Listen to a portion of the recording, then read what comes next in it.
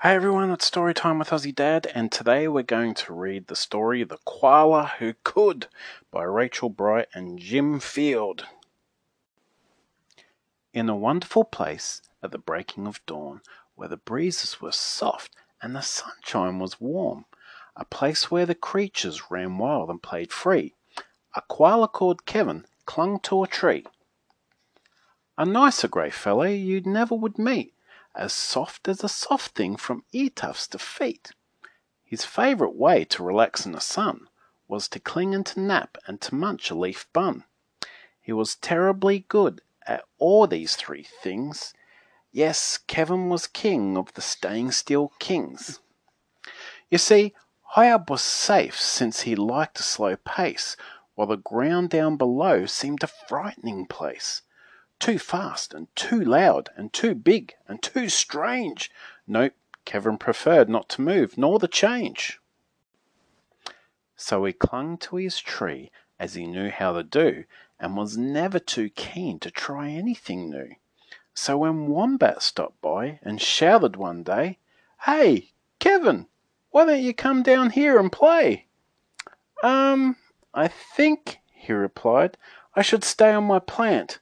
I'm busy right now. No, I'm sorry, I can't." "Why not?" cried the Roos, who liked the idea. "Yes, why?" called the Dingoes. "You've nothing to fear." But Kevin, who wasn't the do-things-quick sort, said, "I've clinging to do, but thanks for the thought." As Kevin sat watching them chatter and share, a part of him wished he could join in down there. But he knew he'd miss home in the dark and the late. The whole thing was risky. Adventure could wait. Whatever the invite, he'd always say no. Oh dear, it seemed Kevin just couldn't let go. So his life was the same, no matter the day. The weeks came and went, and the months rolled away, and Kevin stayed still while the world moved around, until he awoke to a worrying sound. Tap, tap, the sound went. Well, this was a blow. Tap, tappity, tap, tap, tap, tap. Oh no! "Uncling," the crowd called that had gathered below. "Leap and we'll catch you. Just let yourself go." But Kevin was scared. "Let go? No, I shan't. I won't," clung on Kevin. "Oh dear, I just can't." Down came the tree with a cracking and pinging, crash and a wallop, with Kevin still clinging. Kevin, he carefully opened one eye and looked up at the love staring down from the sky.